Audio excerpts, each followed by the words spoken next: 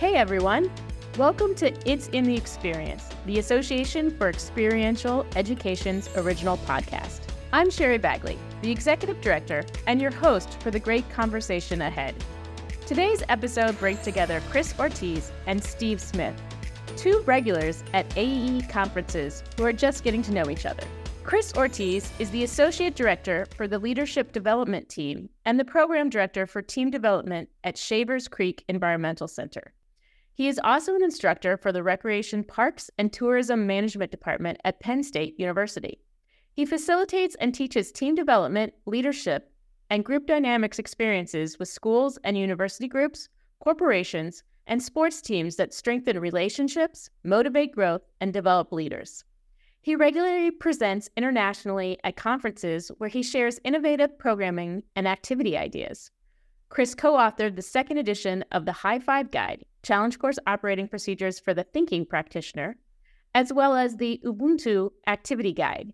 He has held leadership roles in both the Association for Experiential Education and the Association for Challenge Course Technology.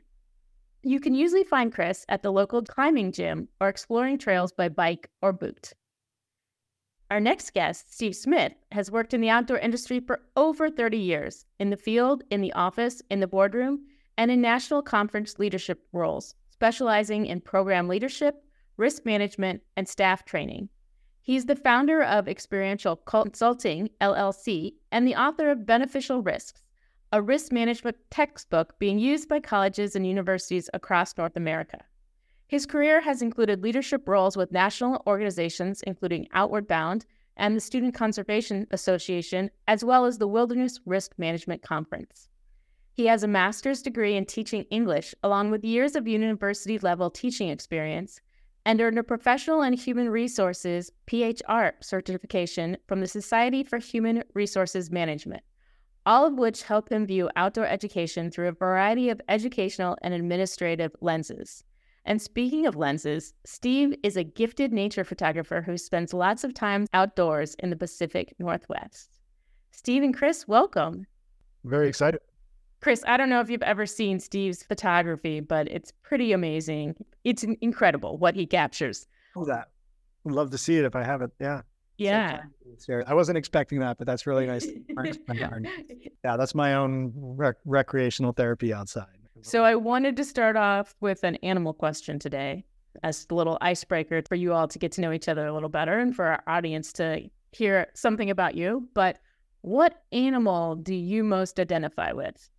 So I think about this actually a lot. So here at Shavers Creek, many of us have nature names, outdoor school names, summer camp names, it's nature names. And I've had mine since the 90s, and it's mongoose, but it's been shortened over the years to just goose. So I used to think that was it, but I think a red-tailed hawk would be my better answer.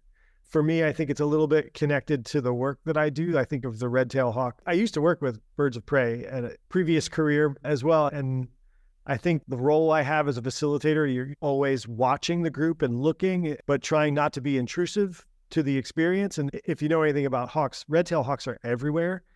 And if you just look and open your eyes, you'll see one, but most people don't notice them. And so I feel like they're there, they're watching, but they're also really good at blending in for most folks who aren't looking for them. So maybe that red-tailed hawk, that sort of aware vision, that sort of connects for me, I think.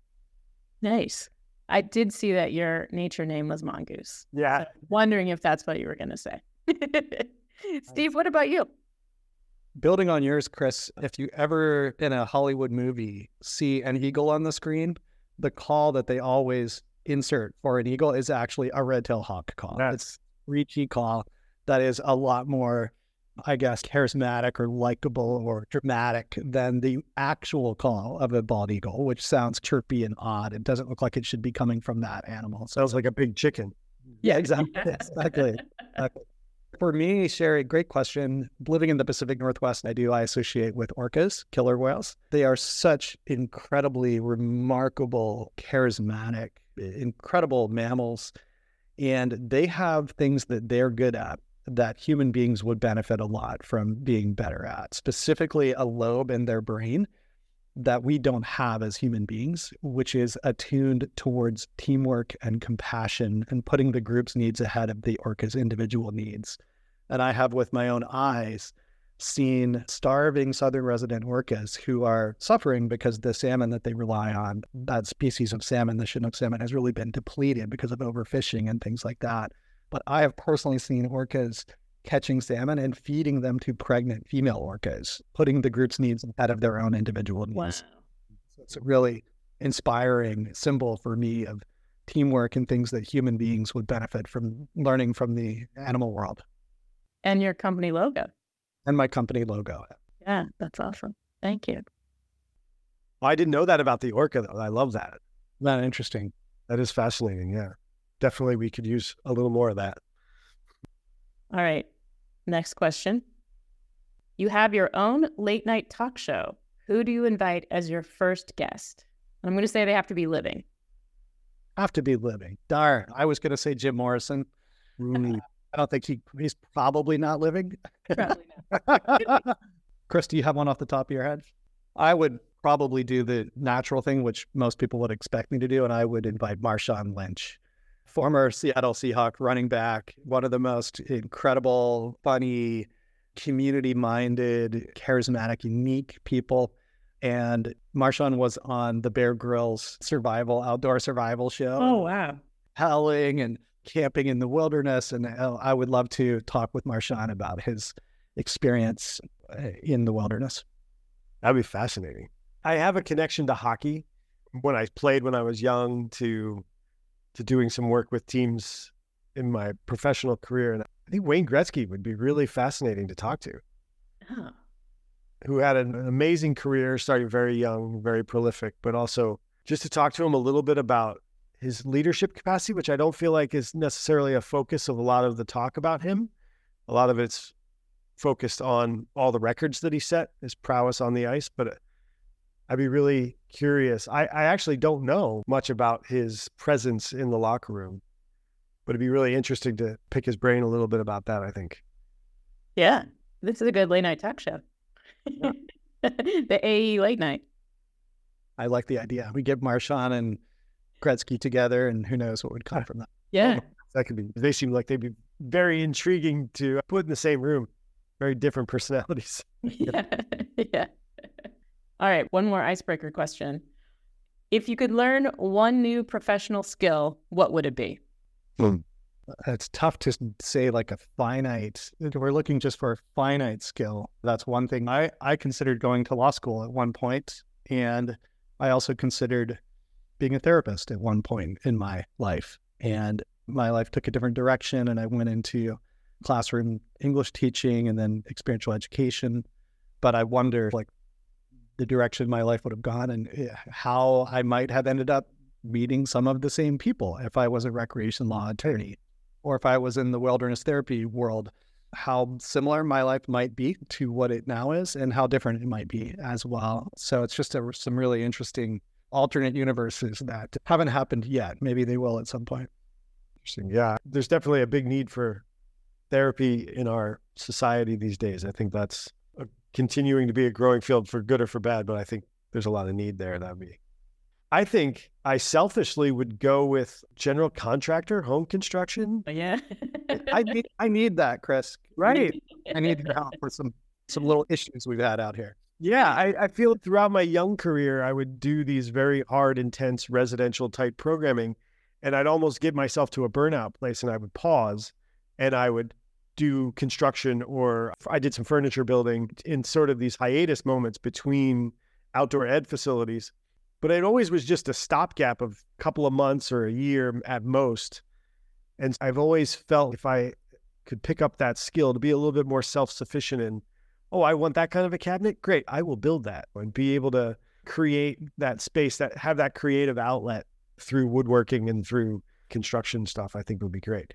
So many homes that I've owned over the years, I haven't owned a whole bunch of homes, but when I've done projects in my house and I pull back one thing and I discover all this other stuff underneath that needs to be fixed, I get, I clearly have overstepped my abilities here. So I think that would be great. This story of home ownership, you start that one project that's supposed to take 2 to 3 hours and that turns into another project, which turns into a bigger project, which turns into taking out a whole wall. Peel this panel back and you think it's just going to be a simple thing. Oh, wow, look at that. Okay. Yeah. Yeah, I've definitely been there. I think that idea of having like that gratification of completing something is so important for our brains, especially in a lot of the work we do. You have participants or students in there with you for a small amount of time. You don't always see how they're using the skill you've taught them or something like that. Your work is good. It's sometimes really nice to have that, oh, look, I built that thing and there it is and it's finished and I've completed it and it's good. So there was definitely something therapeutic about that when I was taking those breaks in my career and doing that construction work, which is like that over there, I built that. I can look at that and I can touch that and I can go home at the end of the day knowing I completed a thing. Whereas I rarely have that sense of completion. Like you said, it's a step along the way, and then we don't always see the end result. But we have need for that, as Sherry's saying. So it is interesting to start. It's a really insightful question because it invites us to wonder, for those of us who are experiential educators or have that kind of we're deferring the satisfaction of that sense of completion because of the students going on and doing things with the rest of their lives from the time that we spent together. And I'm wondering how outdoor educators or people in our field, experiential educators, might find practical ways to meet that need, like Chris is saying. So that's just a really insightful question, Sherry. Yeah, it's interesting how many people in experiential ed have other creative outlets, do other projects that are completely, not necessarily completely different, but they fill that need somehow of seeing that. And I'm always jealous of facilitators or programs that last like multiple years where you get to see the participants advance and change. I'm always like, oh, that would be so great. Amazing to see. But yeah, thanks for breaking the ice a little bit there and answering those questions. This podcast is for learning about experiential education journeys, how people got to where they are, that kind of thing. So I wonder, what was your first brush with experiential education? It's funny that you asked, because my first brush with experiential education where I knew it by name wasn't until college. But then when I learned about what experiential education was, I had realized that I actually had first experienced it in 7th grade. In 7th grade in my school district in Eastern Pennsylvania, we all would go to an outdoor school kind of an experience. It was run by the teachers. They took us to the Pocono Environmental Education Center up in the Poconos, and we would stay there I think we stayed there for 3 days, 4 days maybe, and everything was run by the teachers that we had in school. So I remember the health teacher did a team building lesson and I did a nitro crossing and a trolleys exercise back then. I didn't know what I was doing. I didn't know I was doing team building at the time. I was just doing this stuff with the health teacher. But then we did archery with the typing teacher and stream study with the science teacher. Like we just went around. And it wasn't until I got to college and I was bouncing around the system trying to figure out what I wanted to do with my life that I saw what experiential education team building side of it was. I was like, I did this. Oh, yeah. It was definitely this light bulb of, oh my gosh, I did do this stuff before. It was like in 7th grade and I didn't have that recollection or that understanding of what I was going through back then.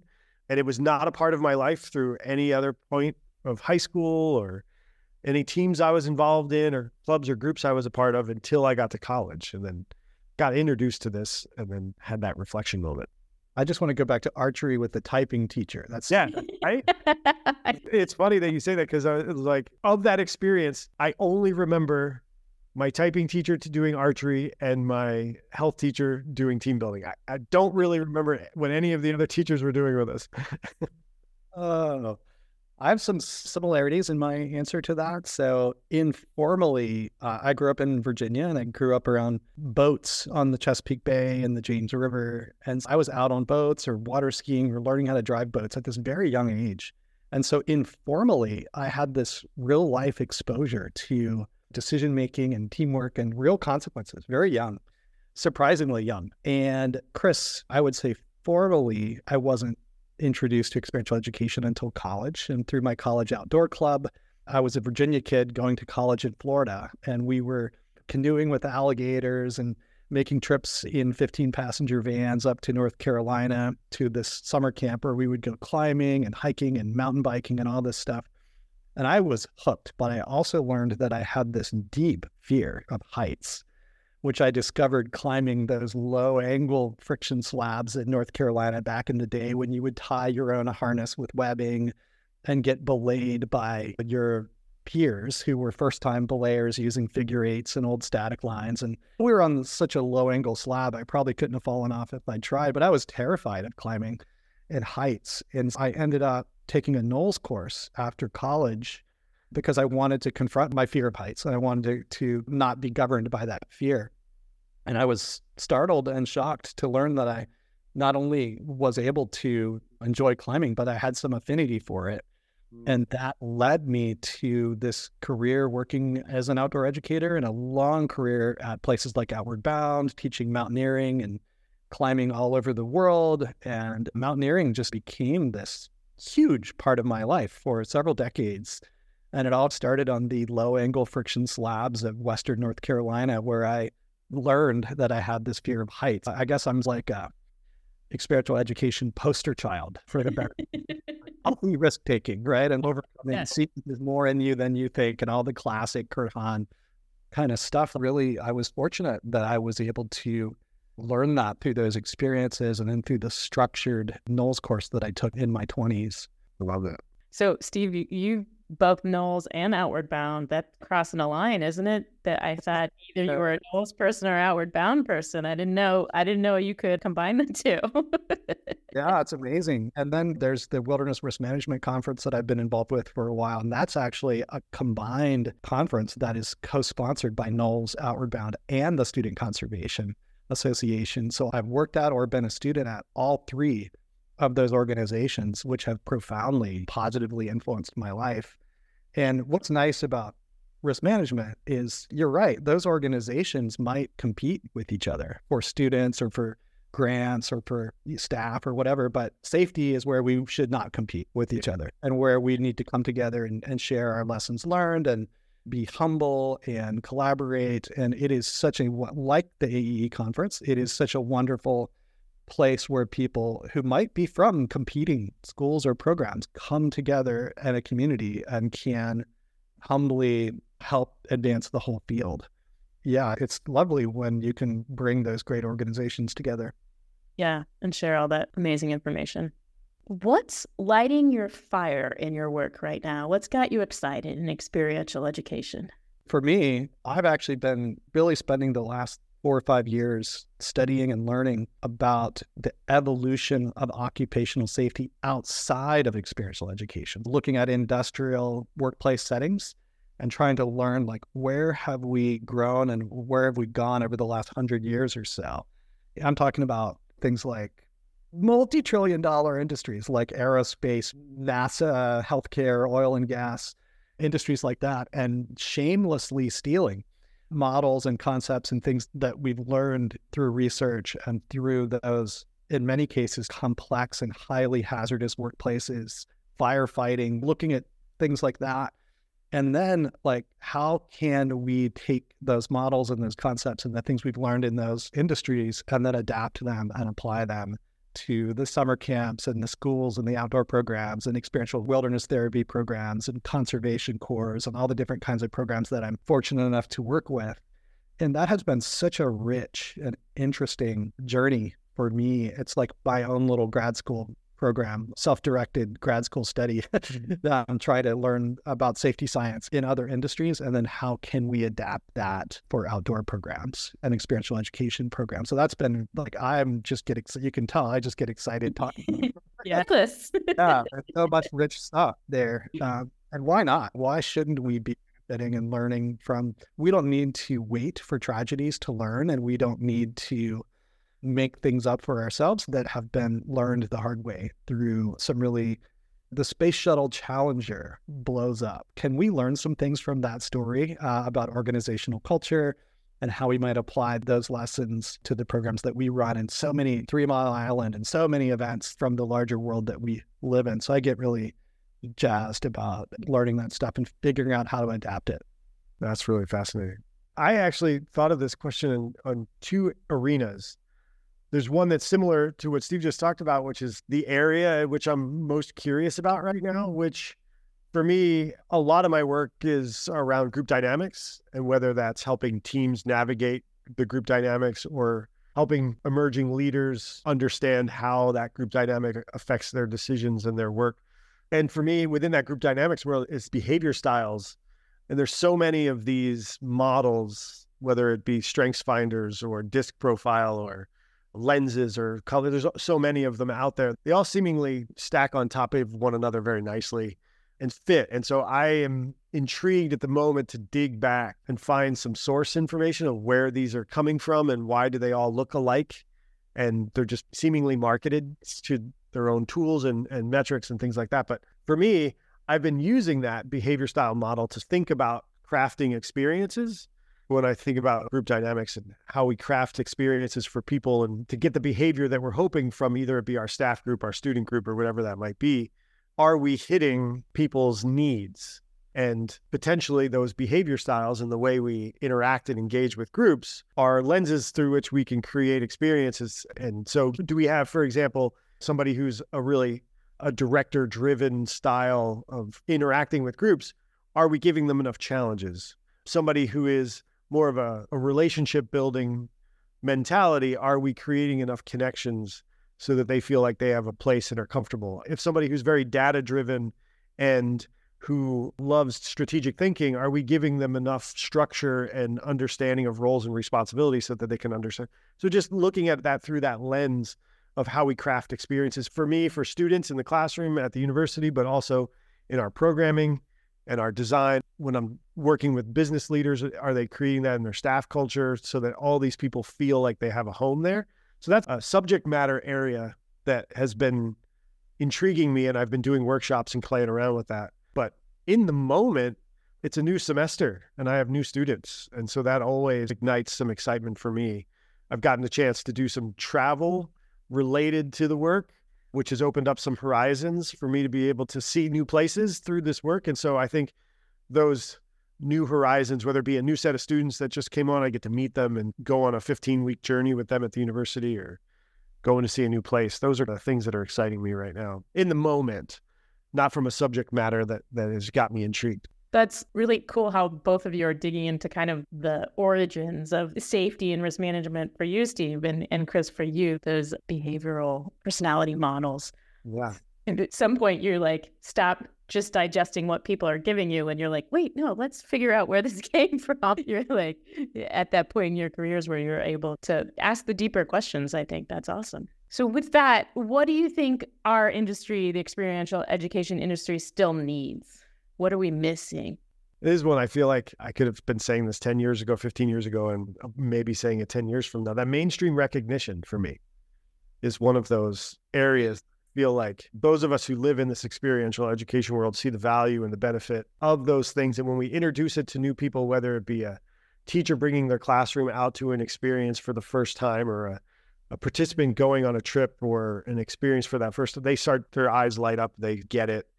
They understand that there's this other way that we can reach people, and there's other ways that we can learn and craft experiences that allow people to grow and develop. And I want more people to recognize that value and have this not be a niche organizational or programmatic design, but have it be what everybody is doing.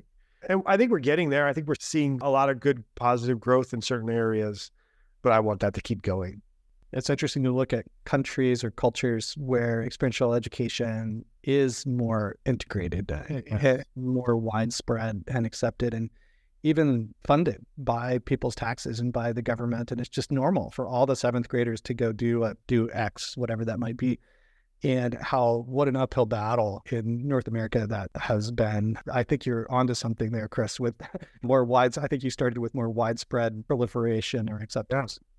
Yeah, I think to your point, I just got back, and I know AEE International just was in Singapore. I just got back from Singapore, and understanding that their goal of every student going through an Outward Bound program is like... And not just every student not just Singaporean students, but every student that goes to a school in Singapore. It's amazing, that Outward Bound program. It's so integrated. And then everybody on that island has had the same experience. And you could meet somebody at a job, or you could meet somebody on the street, and you could talk about that experience because they've all done it. It's really a neat concept, and they're integrating it into their universities. And yeah. Obviously, we have a scale issue with the United States, but it is encouraging when you can see a group of people who can embrace what we do and the way we do things. It's the value of that. There's a glimmer of hope when you start to see those things. Yeah. There's a strange little metaphor that occurred to me just listening to you, Chris. So back in my former life, I was an English teacher at a university, and there was a movement going on, which was called writing across the curriculum. And the idea was that writing is a mode of learning, and it should not just happen in English classes, but you can write in your history class, in your math class, and you can do writing assignments in your geology class. And the idea of getting teachers across the disciplines to use writing as a mode of learning, not just standardized tests and not just whatever, Scantron or whatever they used back in the day. I'm dating myself, but using essay writing and free writing and creative writing and all these different places, not just English. And so what I'm hearing you calling for, Chris, is, and correct me if I'm mishearing you, but the idea that experiential education can be proliferated across many different disciplines and places. And that's a great thing. And it's fun to see programs that have tried to do that, integrate geology into the trips where the kids are going down the river and actually learning about the geology of the canyon and not just the white water. Know, like how can we get experiential education and the positives from that more integrated across programs and into society? And that's something that occurred to me hearing you talk. Yeah, and here in my university, even in my department, I know that there's some of us that have very experiential approaches to the way we deliver the material.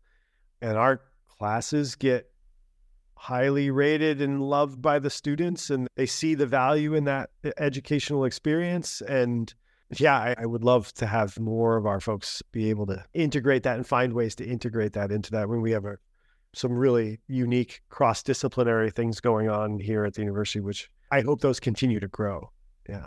I have two answers to your question about what the industry still needs, Sherry. I mentioned the research that I'm doing around lessons learned from safety science outside of experiential education.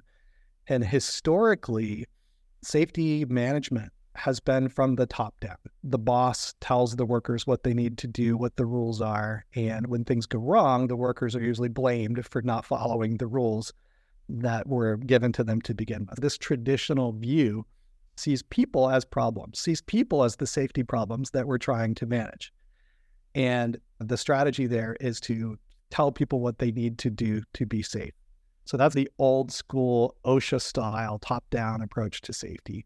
The really refreshing and the really emerging school of thought around safety management is seeing people as solutions to our safety problems and asking them, rather than telling them what you need to do to be safe, asking them what they need to be safe. So it lends itself beautifully to things like an organization's efforts around diversity and inclusion and emotional, not just physical safety. And it's this positive asset-based approach to risk management that fits so well with our outdoor and experiential education community, who are not risk-averse people to begin with. And so instead of seeing that as risk management, the thing I've started to think about is risk optimization. How are we using risks in these beneficial ways? How are we utilizing the risks that are inherent in these activities and in the places that we're going, and designing the program to see people as solutions and not just to see people as problems? So it really lends itself nicely to the field that we worked in. It parallels a little bit from the leadership development perspective of the shift in positive psychology, to go away from what's wrong with you and how can we fix you, to thinking about what's right with you and how can we lean into that. It's where the whole strengths models have been coming from, and that trend over the last several years of focusing on strengths. I love to hear it in the risk management world as well as in the leadership development world. I think that's a really positive, great way, no pun intended, but a real positive, great way for that to be moving.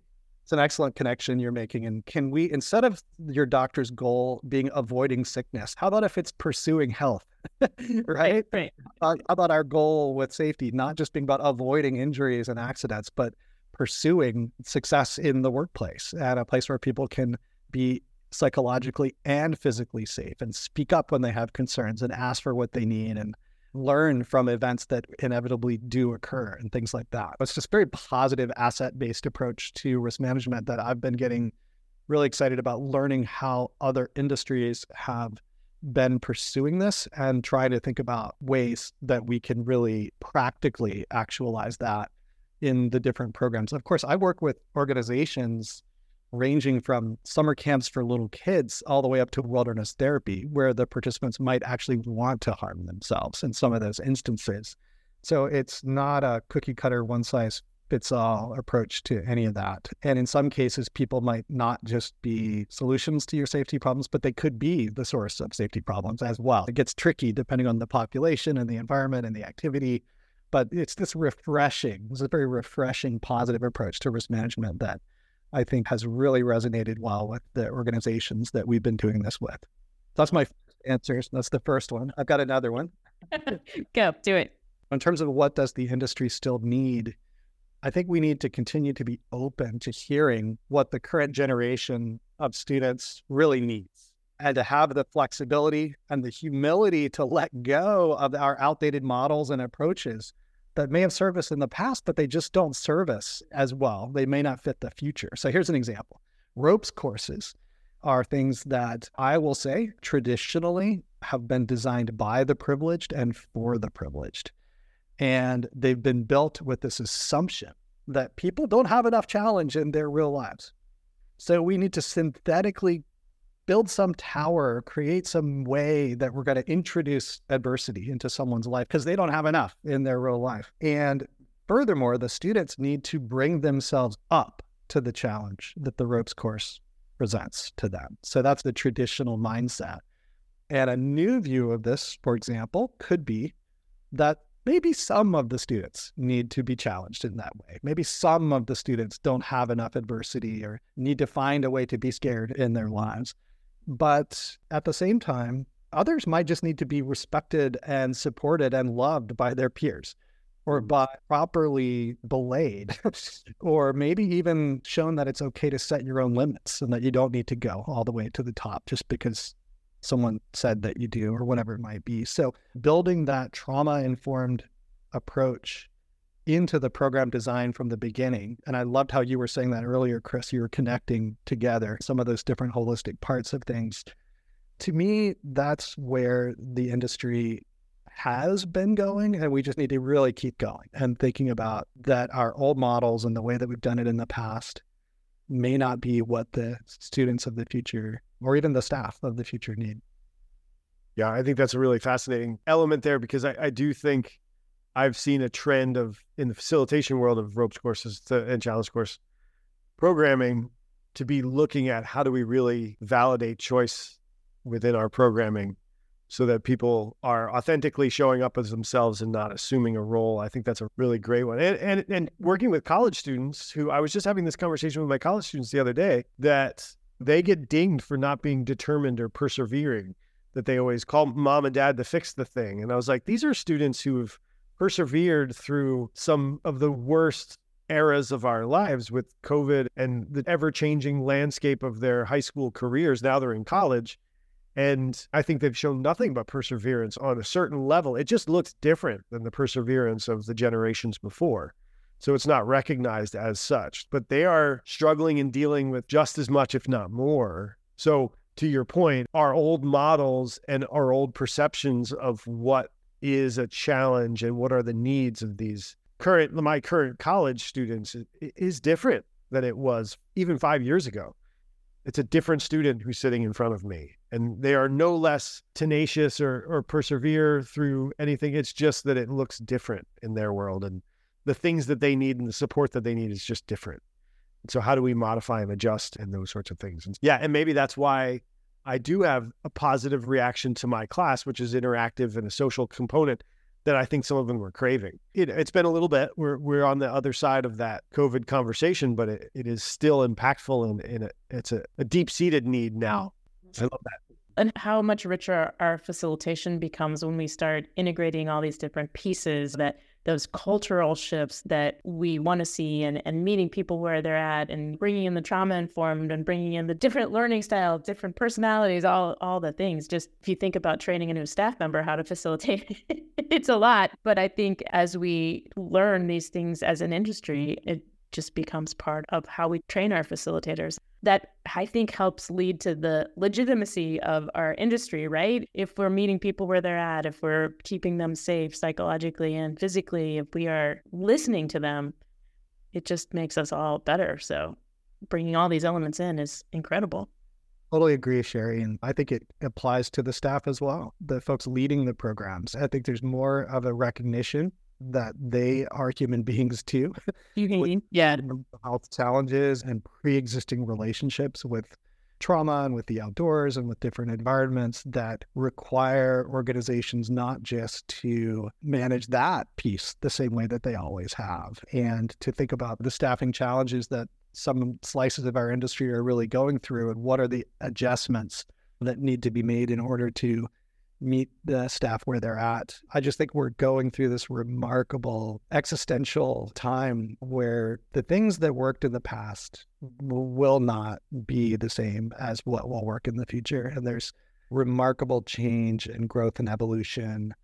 And it's inspiring to see the organizations that are grappling with that, finding their way through that. And it's heartbreaking to see organizations that are closing their doors. Are not able to make it work. And I really think we're at this existential place right now. We're also at the place in the conversation, we're at over 40 minutes. Which has been so good. It's been so good. I haven't gotten to all the questions. Apologies. But we'll do one last one and then we'll end it.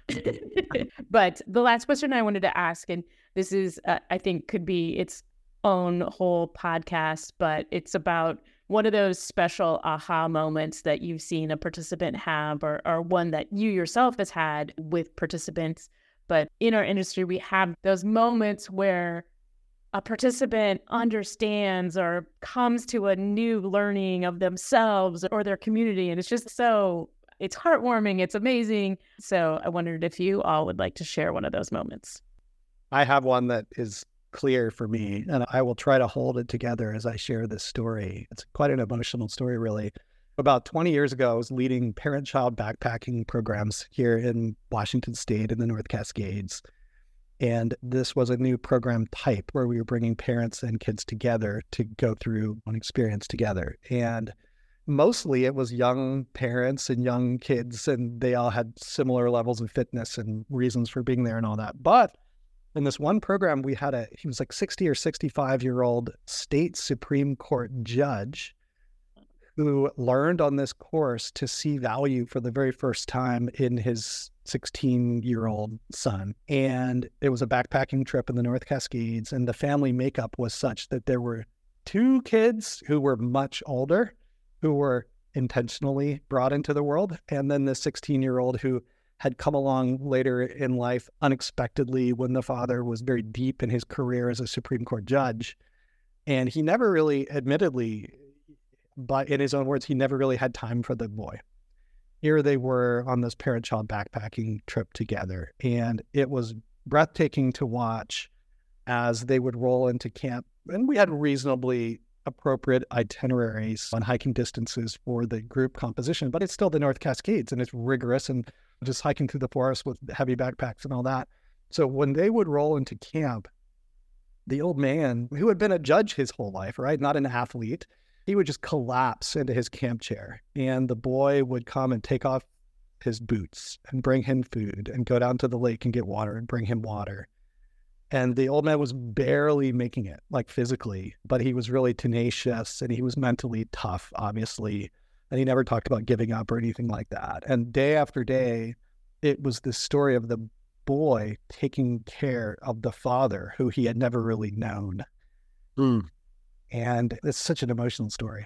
So he took care of the old man in ways that the father himself had never done for the child.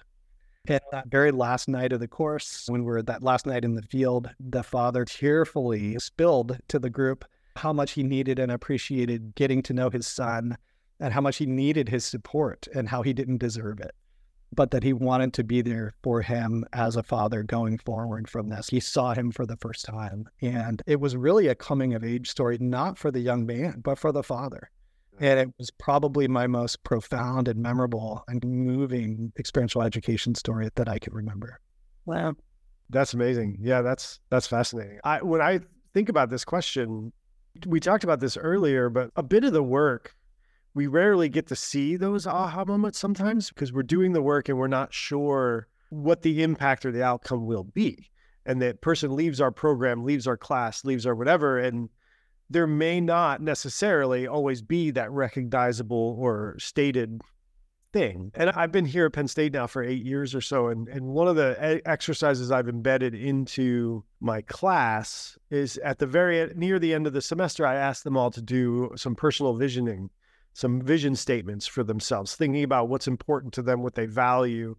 Most of my students are pretty early in their careers at college. They're first and second year students.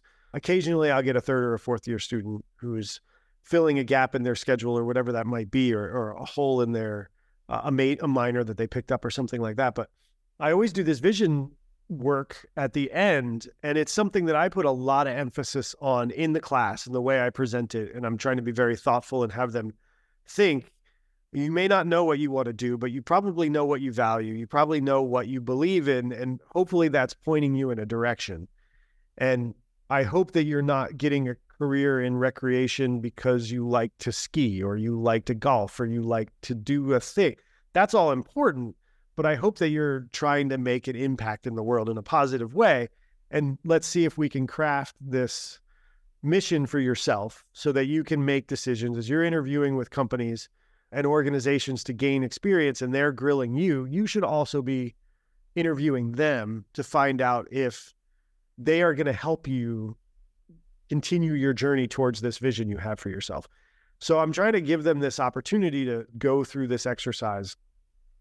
They have to do it. They have to get points for their class. And I understand they might be just doing this class to check a box in their schedule, and they may be doing the assignment just to get the points for the class, that sort of thing. But you don't always know. And when I first started doing this exercise, I would create little business cards for them. They would decorate and write their vision statement on these little business cards, and then I would laminate them and give them to them in our last class. In the last couple of years, those have become parts of e-portfolios that they create online. And maybe I wouldn't have this story if we had been doing that from the beginning. But when I created those little cards, I had a few students, and it's happened more than once. And you don't know if you're making an impact or you're getting through or why they're doing things. But I had one student stop me on the sidewalk a year and a half after they were in my class and say, wait, I want to show you something. And they reached into their backpack and pulled out their vision card. They still carried it with them because it did get through. And I've had other folks send me pictures. They were visiting their son and they went to his desk and they saw it and they knew about it. And so they sent me a picture like, look, he's got it on his desk. I love that there are those moments when you realize, oh, wait, I am getting a little bit of a peek as to whether or not we made progress, we got through, and sort of those things. So when those happened, I think those were a bit of my aha. Wow, okay. Sometimes we do get through and sometimes we do make an impact, and hopefully that has a bit of a ripple going out because that person's vision statement for themselves was guiding them towards an impact they wanted to have in the world. A great story, Chris, and it makes me think about just the cycle of experiential education and that values clarifying opportunity you gave them, and then the chance to have this tangible physical thing that they bring forward to remind them about referring back to that in the future and using those values. And it's just a really powerful, concrete story. The best stories are the ones where you hear it and you're like, oh, that makes sense. I could do that. But it takes someone visionary like Chris to come up with it. So great job. No, that's great. Appreciate that. Thank you both so much for sharing. Yeah, I always find those stories so get a little verklempt thinking about it. It brings tears to my eyes. It'd be the subtitle of this episode, verklempt. It's a great word. This brings us to the hard part of the conversation, ending it. Thank you so much, Chris and Steve, for joining us today. It was great talking with you and hearing your stories. And I hope for everyone listening that you can join us each month to hear more stories and experiences from voices in the experiential education community. And it's really awesome if you all can subscribe to the podcast. You can do so on Apple, Spotify, Google, or wherever you listen to your favorite podcasts. For additional information, resources, and a calendar of events, including all of our upcoming regional conferences, visit the Association for Experiential Education online at aee.org. Thanks so much. Thanks, Sherry. Thank you very much.